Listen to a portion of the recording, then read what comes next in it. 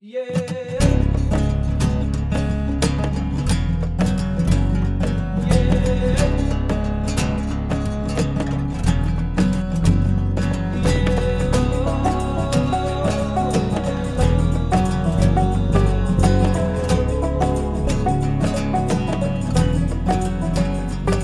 to this week's Into the Wilderness podcast. I am your host, Byron Pace. It is the 30th of April, 2020. In this show, we are tackling a massively controversial topic head-on. One that is globally relevant and particularly pertinent in the UK right now as we await the outcome from the recent DEFRA consultation to restrict the import of trophies from hunting. This is a topic which we will likely revisit, but as a starting point, I wanted to deliver a discussion which was as impartial and scientifically astute as possible. So that's what we've done here. This is Trophy Hunting with a Scientist. I want to introduce you to Adam Hart. He is a professor of science communication at Gloucestershire University, and we will get into a bit of his background right at the start of the show. But before we get into that, thank you as always to the Patreon supporters. You have made it entirely possible for us to release these new shorts, which I'm just finding a rhythm for now, so I think this is how it's going to work. We have these standard long-form interviews, which we've always delivered out every 2 weeks on a Thursday. I will follow that with an Into the Wilderness short, really digging into the science of a very particular topic. Then you will be back to the long-form interview, and then the following week we're going to do the Behind the Lens short show, where we look at the behind-the-scenes stories of particularly iconic images. So as always, a big shout-out to our top-tier supporters on Patreon, who include this week Richard Stevens, Richard McNeil, Ronnie Speakman of rdcontracting.co.uk, Chris Griffith, John Henry Pete, Tom McCraith, James Benjamin Normandale, James Martington, the guys at South Esher Stalking, Josh Starling, Sean Rowan, James Albin Corbin, and Thomas Cameron. Thank you very much to all of you. If you would like to support us on Patreon, head over to patreon.com/PaceBrothers. We have a winner from the competition that we ran 2 weeks ago to win a copy of Modern Huntsman. Of course, Modern Huntsman are our partners on this podcast, and you've been hearing a lot from them in the last couple of weeks because we've been bringing some short shows which have really been focused on what Modern Huntsman have been up to. And as of the day before this podcast goes out, the front cover of Volume 5 has finally dropped. So head over to the Modern Huntsman website or Modern Huntsman on Instagram. And in fact, I'm actually even going to put it up on our Instagram if you want to see what the front cover of Volume 5, which is all focused on traditions, looks like. It's amazing. So anyway, 2 weeks ago, I asked you to just simply share the show. Share the show on social and with friends. And I randomly selected Phil Whitting. Congratulations, Phil. You are the winner. I think you shared the show on Facebook, so thank you very much for that. You win a copy of Modern Huntsman, whichever volume you want. Just reach back out to me and we will get a copy to you. We have a discount code for our podcast listeners for all Modern Huntsman items. So if you go over to thepacebrothers.com, click shop, look at the category Modern Huntsman, you can get 15% off anything in there if you use the discount code Into the Wilderness on checkout. New competition for this show, and it's a super simple one. Everyone who is on our Patreon list as of the show, which comes out in 2 weeks' time, will be in with a chance of winning your choice of a volume of Modern Huntsman. I'll just randomly select somebody on the list of people who support on Patreon. It's not something we do very often because I know that excludes some people, and I like to be as inclusive as possible, but every now and then I think it's just an extra thank you to those people who help support the show. And in 2 weeks' time, we'll have another chance to win a copy of Modern Huntsman, open to absolutely everyone for nothing, normally just a share or sometimes a review. Now we are done with all that. Let's get into the show. Here is an extract from UK parliamentary questions, first raising the issue of trophy imports. The first voice you will hear is Zac Goldsmith, who at the time was a Member of Parliament and Minister for the Environment. He since lost his seat at the last election, but has been made a life peer, so he's still involved in this process. The second voice you hear is Michael Gove. In many ways, the UK has led the agenda on wildlife protection. Does my right honourable friend agree with me that we would enhance that reputation if, like France, the Netherlands and Australia, we banned the import of so-called hunting trophies? Yeah. Well, I have a lot of sympathy with what my honourable friend says. I find the idea of trophy hunting a difficult one to contemplate as anyone's idea of a wise use of time or resources. However, it is the case that the current regime allows trophies to be imported provided there is no impact on the sustainability of species. We keep these rules constantly under review, and I'm grateful to the honourable gentleman, to members across this House and to NGOs for keeping a spotlight on this issue, because it is an issue that troubles many of us. Okay, with the scene set, let's meet Professor Adam Hart. I know we don't have a massive amount of time today, so there's a few things that I wanted to particularly cover. But I think in order to give the sort of appropriate weight to the conversation that we're going to have, the best place for us to start is for you just to give us a quick overview of your background. If I'm not mistaken, you're an entomologist, but you've also massive. That's right. But you're big into science communication. I see that from a lot of your social feeds. You're a presenter on the BBC. You write for a lot of different publications. You seem to wear quite a few hats. So, what is your background and education to the position that you're in now, which you're a professor at Gloucestershire University? Yeah, that's right. Yes, I'm Professor of Science Communication at the University of Gloucestershire, and that's a sort of a ragtag role in a way, because it covers, as you say, an awful lot of different things. My main research interest, actually, when I did my PhD, which is about 20 years ago now, was social insects. So, and I still maintain an interest in those. So I studied leaf-cutting ants, actually, in Central and South America, and honeybees and so on.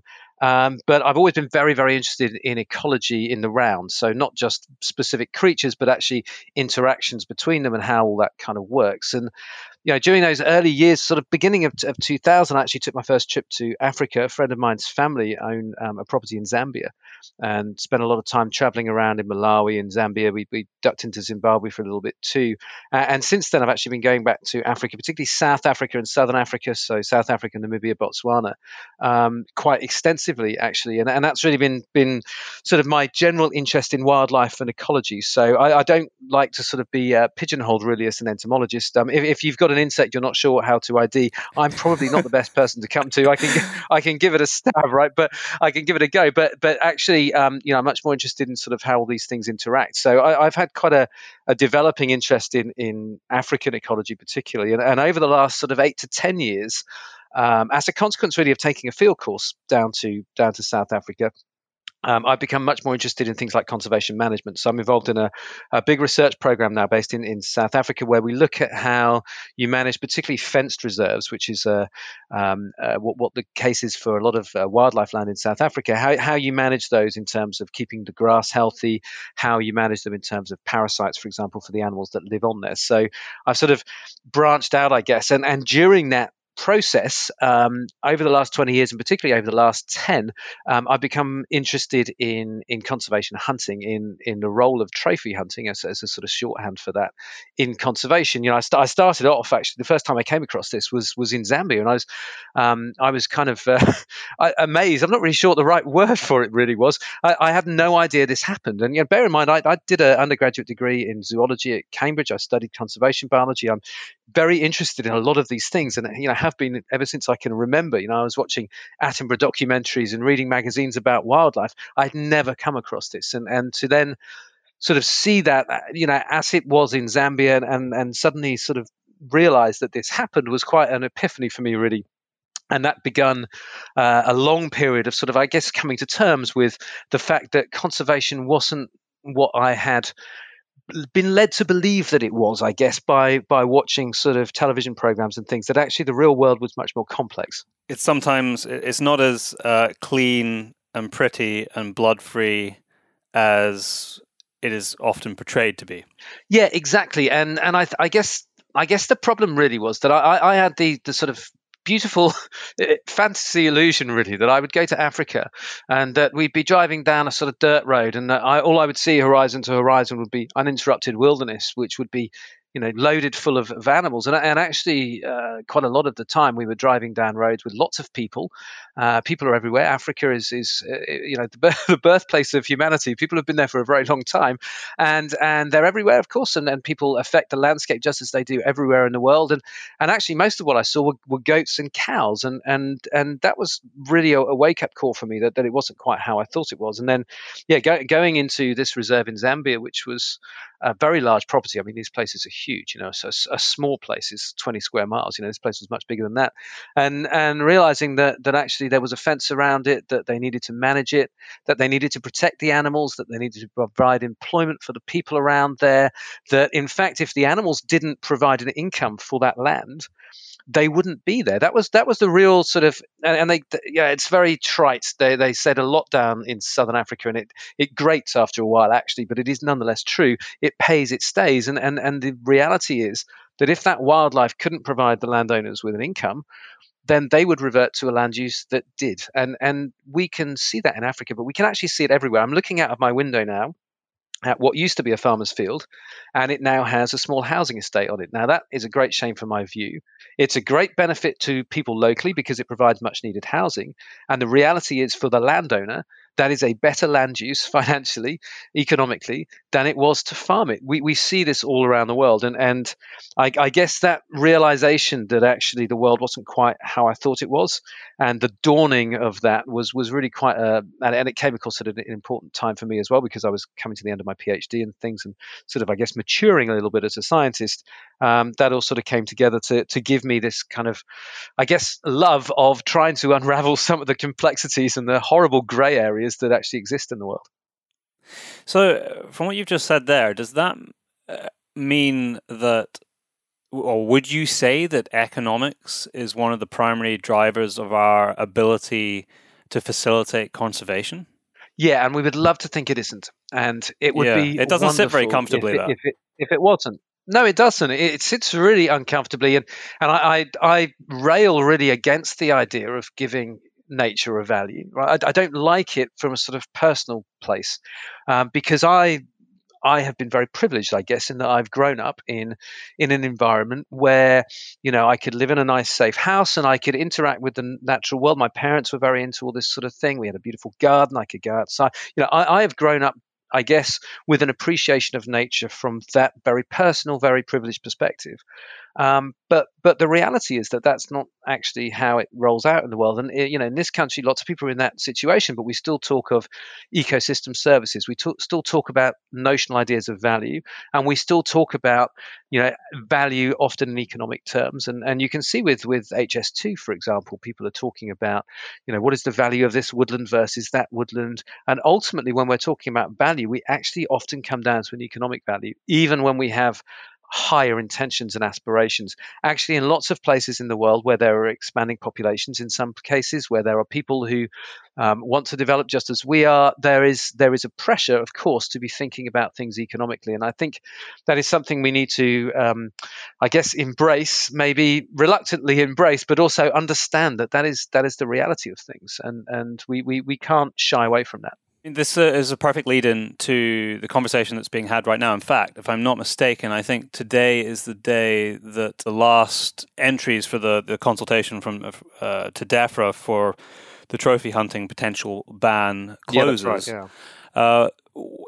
That is a very uncomfortable, very prickly, very controversial conversation to be having, that very understandably, in my opinion, doesn't sit very well with a lot of people. I understand that it's difficult to remove emotion from these conversations, and I guess one of the reasons and motivations for me getting you on here was hoping to have a conversation that removes the emotion and just understands what's happening on the ground. Because I think one of the things that we are very guilty of doing is forgetting about the people in these places that we seem to want to facilitate change upon. So what is the reality on the ground as a scientist, as you know, with regard to trophy hunting and what that allows or doesn't allow? Is it good? Is it bad? What do we understand? Yeah. Okay. So I guess first of all, you're absolutely right about the emotional side of it, and I get just as annoyed and angry, in fact, as anyone else when I see some of the images and when I see some of the stories. But you're right. We do also need to disentangle some of the facts from that, and I use the word facts quite deliberately there, because currently in the media discourse about trophy hunting, there is a tremendous amount of misinformation. In fact, I think it's fair to say that I haven't seen a media piece on trophy hunting in the last 6 weeks that hasn't contained substantial errors that are, I think in some cases, being fairly deliberately put out there in order to campaign against this type of activity. And that's something that I'm looking at with a number of other scientists, and we're looking at that. So we can sort of park that to one side and look at what's actually happening on the ground. And the reality is that trophy hunting, or sustainable utilization, using wildlife through hunting in order to gain an income and to protect habitat, currently protects about, and the figures are difficult to pin down, but somewhere between 1.3 and 1.5 million square miles in southern and eastern Africa. So we're talking about a huge amount of land in Tanzania, in Mozambique, in Zimbabwe, in Zambia, in Botswana and Namibia. And within South Africa, where wildlife is predominantly actually on privately owned hunting reserves, we're talking about a land area of about 20 million hectares, which is approximately 10 times the size of Kruger National Park, which is the largest of the and most famous of the national parks in South Africa. So just in southern and eastern Africa, including Tanzania, we are talking about a colossal area of land. I believe it's about the size of France, if not a bit bigger. I want to press pause on Adam's level-headed discussion for a moment to contrast with a conversation from Eduardo Conclaves, who started the campaign to ban trophy hunting. And as far as I can tell, although having held many positions in a lot of big-named organisations, doesn't seem to have a background which would provide a grounding for scientific-based advice on management principles. As you will see here, most of this discussion is around a kind of emotional rhetoric. This extract came from an interview on Good Morning Britain. Yeah. I worked at WWF for many years, and I can say that, one can say that if there were a well-managed programme, it could have benefits. But actually, the evidence of that happening on the ground simply doesn't exist. What we have, though, is organisations like the Safari Club that actively encourages hunters to go and kill animals, many of them endangered. So they have schemes such as the Africa 29, which is where you have to go and get 29 different trophies. Yeah. The big cats of the world. I think the World Global people Award. watching, will find it pretty astonishing. What I'm wondering is, if there is a financial contribution that these hunters make, is there not a possibility that our government can step in and just fill that gap? Because I can't believe it's that much, to be honest. It makes a tiny contribution, actually, to local communities. I mean, the fees from trophy hunting either tend to stay within the industry or in the hands of a small number of corrupt officials. The thing that does work and does bring prosperity to local communities is nature tourism, wildlife tourism. It creates 40 times as much revenue. Leave the animals alive. Absolutely. Yeah. We are going to come back to this interview, but only briefly. Here is Adam again, explaining how economic drivers change land use, and he expands on the notion of phototourism's ability to replace current hunting revenue. And that land is under threat. Because there are other ways to use that land, predominantly in terms of human use. We're talking about agriculture. So what we see in lots of places in Africa is that with populations expanding and with people wanting development, we're seeing conversion of land that used to have wildlife into things like, cattle, crops. We're also seeing mining, we're seeing dams, we're seeing hydroelectric projects, we're seeing roads, airports, towns, cities, just as we see everywhere else in the world. Now, at the moment, for the land that we're talking about, regardless of some of the issues of trophy hunting, and there are some issues, and we can talk about those in a minute, regardless of those issues, trophy hunting is the main player for protecting the land that I've just spoken about. Without trophy hunting, and I think this is an important thing to say, without an alternative to trophy hunting for that land, and ecotourism, unfortunately, is not a valid alternative for most of that land. Without alternatives, that land will slowly but inextricably, and probably not that slowly, actually once it happens, become wildlife free. And we've seen this happen. So Kenya, for example, banned hunting 40 years ago. You're going to hear more about Kenya, but here's Eduardo once again, picking up a question from Piers Morgan. We're going to dig into the Botswana example he mentions, but notice the failure to tackle the Kenya question. No, listen, this helps. It helps save animals. It'd be wonderful if it were true, but it's not. And if you look, for example, in Botswana, we talked about Botswana, they stopped trophy hunting there because the elephant populations were crashing. When they stopped trophy hunting, of course, the elephant populations recovered. And you look at other species. Kenya? Steve's point was about Well, there's Kenya, so many different examples, banned. and there's been a lot of scientific studies. I mean, let's look at the... Yes, he is right. There have been a lot of studies, and over the rest of this year, I will be speaking to scientists involved in these to really get a true understanding of conservation mechanisms and the reality on the ground. So let's get back to Adam once and for all as he picks up the story of Kenya's hunting ban. Under pressure, largely actually from Western NGOs, and also because of the large amount of ivory poaching that was going on. So they banned all sports hunting. And what we've seen in Kenya is a reduction of around 70% of wildlife. Now, there are lots of factors that have contributed to that, but whenever you look at analyses of that decline, the hunting ban has come out as one of the issues because wildlife no longer had a value on the land, and so the land became more or less worthless for wildlife. And what we see is conversion into agriculture. And we've seen that in Tanzania, for example, after Cecil the lion. Some of the concessions, the hunting areas there became much less attractive because America were not allowing the imports of lions. Or lion trophies, and so people didn't bid for them. And not that long ago, about 12,000 square miles, or it might be square kilometres, I can't remember, of previous wildlife land was put over to development. This is what we're seeing. So that the real value of trophy hunting is actually not to provide income. That is a value, and it is very useful for the people involved. But really, from a conservation perspective, the real value is that it keeps that land, that habitat, protected for wildlife rather than for other land uses. So my takeaway from that then is that it's vitally important that the local communities that live within these ecosystems, with the environment that's around them and the wildlife that inhabits it, actually have a buy-in and vested interest in keeping it there. So that kind of comes down to some form of property rights and ownership in some form, whether that be through employment or through government communal concessions.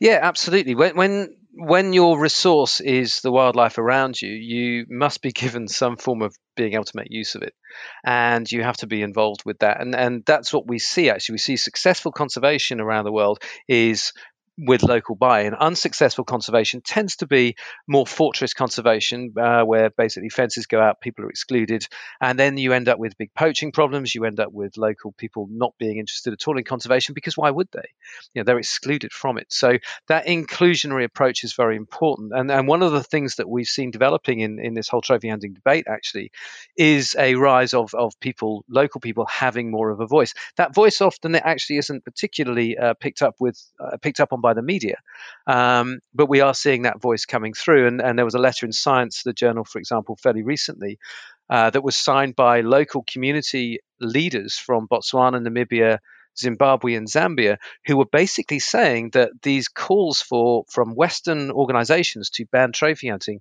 was, and I'm quoting from them, denying them their human rights. Effectively, it was excluding them from conservation, excluding them from gaining an income from their wildlife, which they are very successfully conserving, actually, currently. And in so doing was denying them that. And I think that's an important point to note as well. There was a survey done last year, a scientific paper that came out that was looking at conservation effort of megafauna, so large animals across the world, and 4 of the top 5 countries are countries that have enshrined within their conservation policy sustainable utilization, of which trophy hunting is a part. So it's a really important point to make, is that the countries that are most successful at conserving their wildlife are the countries that are doing the activities that some organizations and some people now want to ban. So it is a very thorny issue, really, and it's one that calls into play not just economics and sociology, but also the notion of human rights and how you can restrict others around the world from doing different activities. Beyond that, and maybe if we turn our attention specifically to the Botswana story, which has been very relevant and in the press in the last couple of weeks, with them reopening hunting, and in particular what's been making the papers is elephant hunting, and I think they've already auctioned off the first 60 of 200 plus elephants that they're planning on auctioning for hunting. Is there I mean, part of their discussion is not only the benefit to local communities through funds and employment, but they actually have a management issue with population densities of elephants in that northern area of Botswana, impacting the habitat that they actually live in, along with all the other species that they share that habitat with. How do we square that circle with regard to management? When I've had that discussion before, I've tried to liken it to things that people can understand, like our management of deer, but it's a very difficult discussion to have because an elephant is an elephant, and people view them in a very different manner, even though they are a four-legged mammal that consume flora in a very similar manner. Yes, and Botswana is an interesting one, actually, because Botswana is often talked about as having a hunting ban. Actually, they didn't have a ban; they had a moratorium on hunting, which, as you say, they've lifted. Now, that moratorium was taken largely without public consultation. It was actually very unpopular. They decided to lift that moratorium after a fairly long period of consultation, where the overwhelming decision of local people was that hunting ban needed to be lifted. Lots of the concessions which were previously, so parcels of land that were previously hunting concessions, were supposed to be taken up by photographic tourism, and they weren't. And that land was basically, now we've seen an increase in poaching, for example, in Botswana during that period. So it didn't really work for a lot of the local people. I know Keith Somerville has noted that one community that he's involved with lost $600,000 a year as a consequence of the hunting ban. That was what was paying for education, for water, and so on. So the decision to lift that wasn't taken lightly. And as you say, that the sort of centerpiece of that really has been elephants.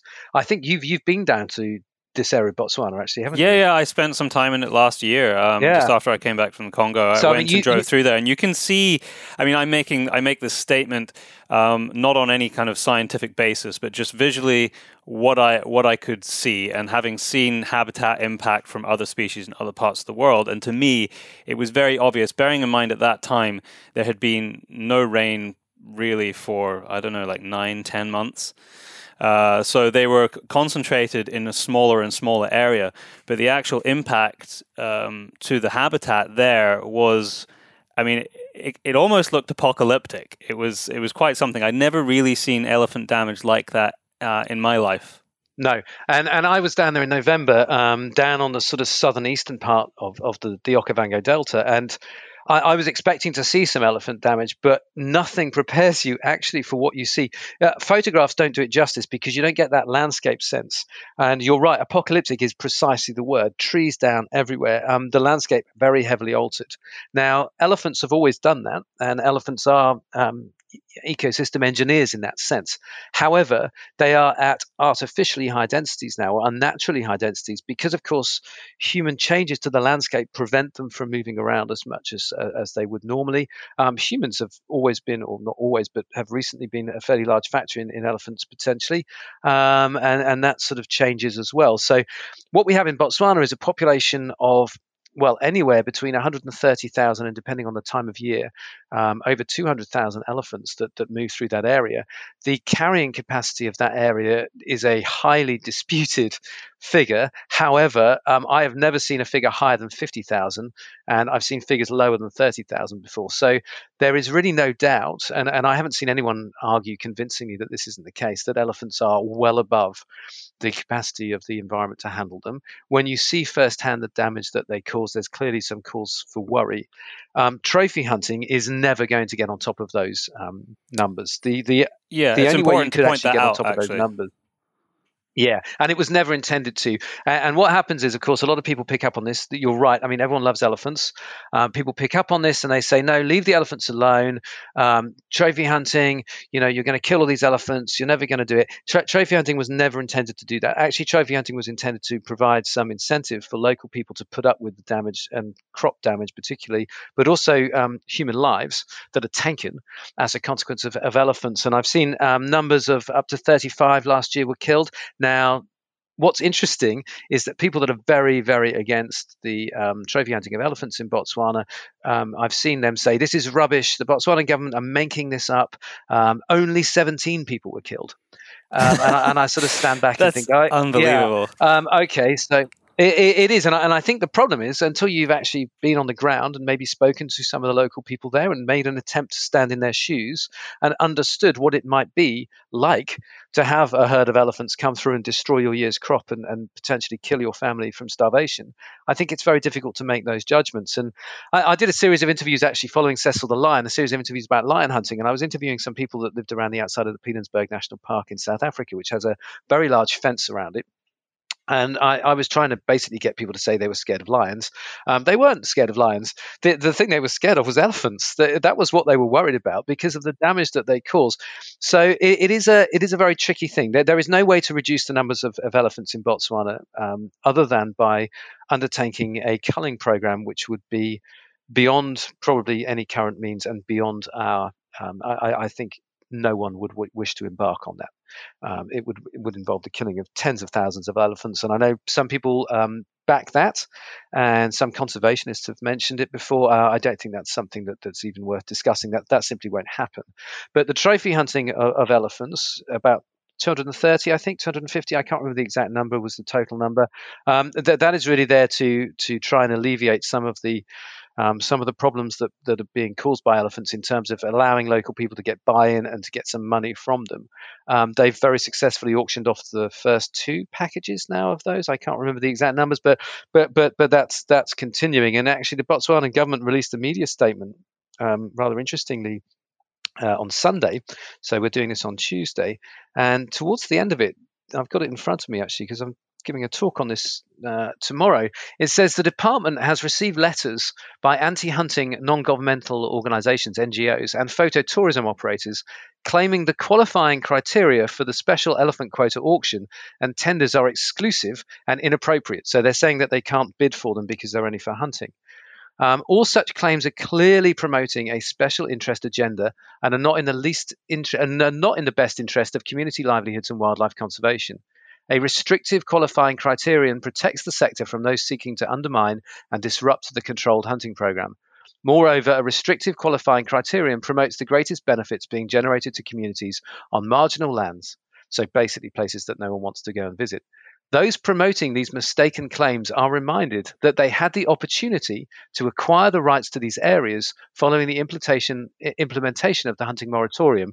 However, they did not take advantage of the opportunity at that time. So what that's saying is that there are a number of NGOs, and they're quite active on Twitter, who have, in the last week or so, tried to buy these elephants to save them from the hunter's bullet. And they've made quite a big fuss about it, and they weren't allowed to because they weren't a qualifying organization. And they've said, well, this isn't fair, blah, blah, blah. Actually, they had plenty of opportunity to do that over the last 5 years. One of the reasons why the hunting moratorium was lifted was because organizations did not take up the opportunity of phototourism.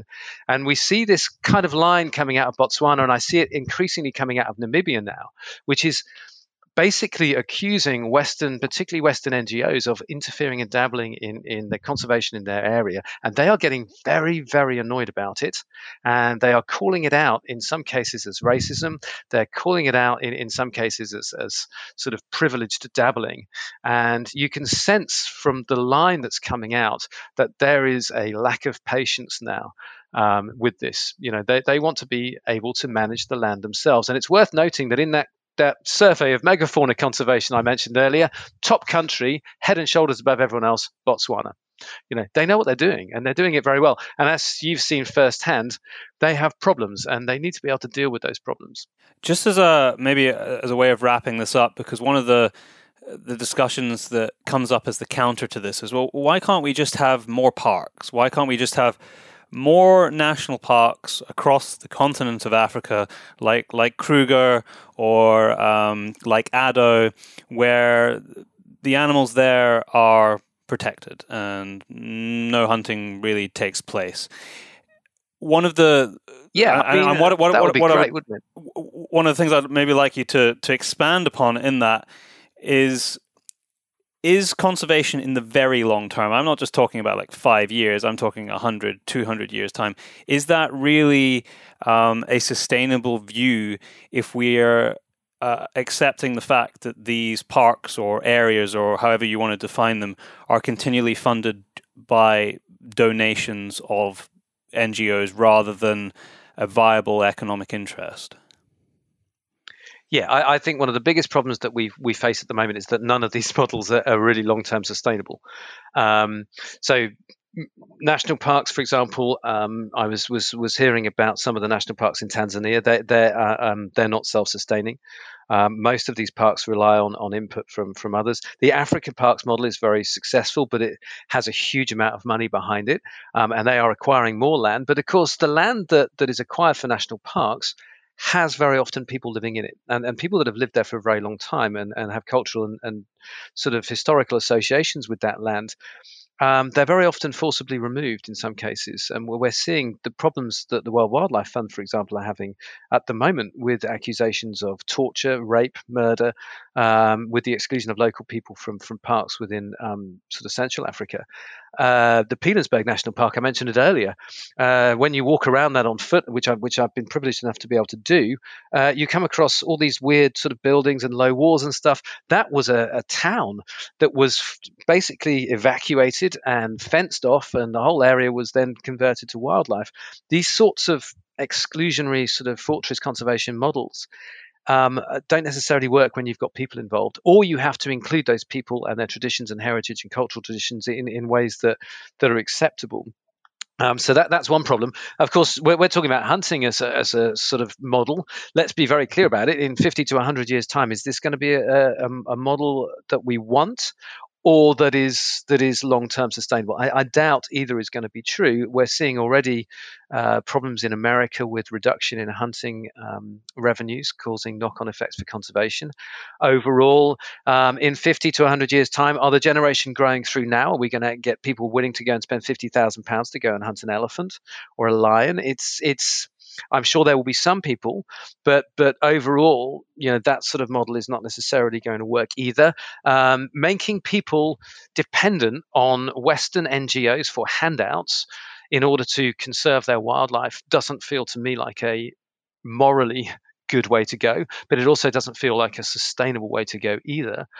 So all of these problems are in place, and one of my position about trophy hunting is very simple. I would be very happy if it went tomorrow. The reality is, if it goes tomorrow and lots of people call for immediate bans, if that happens, we have a big problem for all of the land that's currently protected by it. We need to find solutions. Yes, we should look to phase out trophy hunting because it relies on overseas money. It relies on the motivations and sort of hobbies, let's put it that way, of people that live a long way away. We should look for better solutions, and people are. But currently, we don't have many players in the game to replace it. So overall, you're absolutely right. We need to find better models. I mean, one way to do it would be sort of an international fund.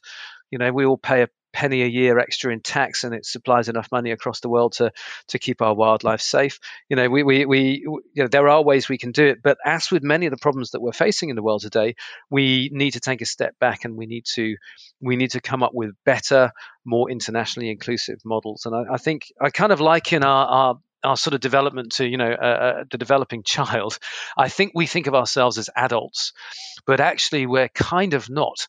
We're sort of pre-adults. I think we've gone through the stage where we're basically doing whatever we want, and we're suddenly wising up to the fact, maybe we're teenagers, we're suddenly wising up to the fact that the world's a bit more complex than we thought, that maybe we need to modify our behavior, and at some point we need to enter into maturity and take responsibility. And I think we're seeing it with climate change, we're seeing it with consumption and sort of politics, although we're a long way from the end game there. But we're certainly starting to see that, a very long way. We're certainly starting to see that emerging in terms of conservation, because we're starting to realize, I think, that, well, hang on, me giving £8 a month to this charity that claims to help elephants is actually just funding an orphanage that doesn't help any wild habitat. Let's imagine I had either the money, time, or inclination. Me spending £20,000 to go and kill a lion somewhere and have its head on my wall. Well, is that going to be the case in 50 years' time? We're starting to realize that we need new ways of doing things. And there was a fabulous report actually that came out not very long ago by the Luke Hoffman Institute, which looked at 130 different types of community conservation models. And its conclusion was that at the moment, we don't have anything that's going to replace hunting and tourism. Those are the two main players, and that tourism isn't a panacea, that really there's still problems. But what was great reading through that report was that there were 130 different models, and they were all working somewhere. The issue is scaling them up or transferring them. But what we need to do is to keep working to find those replacements. In the meantime, we have to acknowledge the fact, whether we like it or not, that trophy hunting is currently protecting habitat. I can't find, and I'm very open to be challenged on this, and I really hope that someone can, I cannot find a species that is currently under threat from trophy hunting specifically. But I can find lots of species on the IUCN data books that have trophy hunting as part of their recognized conservation program that's put down by the expert panel that are experts in the conservation of that group. So we have to be a bit mature about it. We have to understand that there are sometimes things that we don't like. We have to work at more sustainable ways to replace them, but we cannot afford to throw the baby out with the bathwater at this stage. We're going to cause problems for biodiversity. I really do believe that.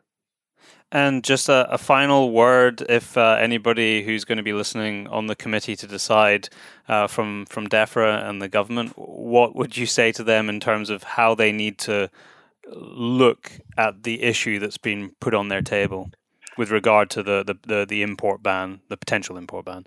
I think there's two things really. I think the first one is that the UK, we should be leading the charge to find better ways globally to conserve habitat and wildlife. We should be leading that charge. We shouldn't be leading the charge by making fairly cheap, quick political capital out of populist bans that are called for, I think, in many cases by people that are either motivated purely by their emotional response to animals, or I suspect in many cases actually don't understand the issues fully that they're backing. I think that's the first thing. But we should be we should take this as an opportunity to say, right, we don't like this. Let's find better solutions. Let's manage its phasing out. Let's help the world do it better. Maybe that can be our role, our post-Brexit role in the world. We could finally find that role, right? We could lead the charge in global conservation. That feels like something that we should and could do. But in the short term, I would say to anyone on that panel, the IUCN is the world's leading conservation organization. They are the people that define whether an animal is endangered or not. Their red list is really defining global conservation. They support regulated trophy hunting as a means to preserve habitat. If you dig down into the IUCN red list and you look at the conservation actions of a large number of species, you find trophy hunting listed often primarily as the means to conserve that animal currently in the wild. Those conservation actions are detailed by the world's conservation experts on that group. When you look at megafauna conservation areas around the world, the most successful countries are those that incorporate hunting within their strategy. So what I would say to people on that panel is, if you decide that you're going to enact bans that go against that, that is a very bold move that suggests that you have evidence that trumps the evidence of the IUCN and of the expert groups that contribute to those plans. And I think if you have that evidence, you have to make it public. You need to make representations to those panels. You need to present that evidence, because so far I haven't seen that evidence. I've seen lots of evidence that support it. I've seen lots of evidence of problems with it and ill regulation. And obviously, if we don't regulate it properly and we don't have regular quotas and it's done badly, it can cause problems. We're talking about a very complex activity across a very complex suite of species in many different habitats and regions across the world. You can't have a one size fits all. But I would say that to the panel is that it would be a very bold step indeed, I think, to go against that recommendation. And I think that's something that needs to be thought through carefully. This is an opportunity. It's an opportunity to do things differently, but we have to be mindful of how we go about doing it. We've seen all sorts of unintended consequences with bans already. The ban on lions, for example, has caused some problems in Tanzania. The ban on polar bears that was enacted by the USA as a populist move actually caused all sorts of economic issues for people living in Nunavut who were relying on polar bear trophy hunting fees for income, but also disenfranchised many of those people from the conservation process. So we already know what happens when this goes through. So we need to be careful, but now is the time for us to lead the charge, I think. Adam, thank you very much for your time today. It's much appreciated, and your level-headed, sort of pragmatic viewpoints are ones that I hope that people will listen to. Thank you. No, it's been a pleasure. Thank you very much for listening to the show. Join me again in a week's time when we take another walk into the wilderness.